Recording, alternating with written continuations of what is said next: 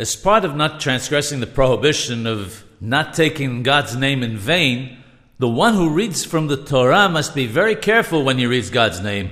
If he makes a mistake with the ta'am, with the tune, when reading God's name, he must not repeat the word Hashem, the word God, with the correct tune, because this is included in the prohibition of saying God's name in vain. Instead, he should repeat the pasuk, the verse, from the beginning or from the middle.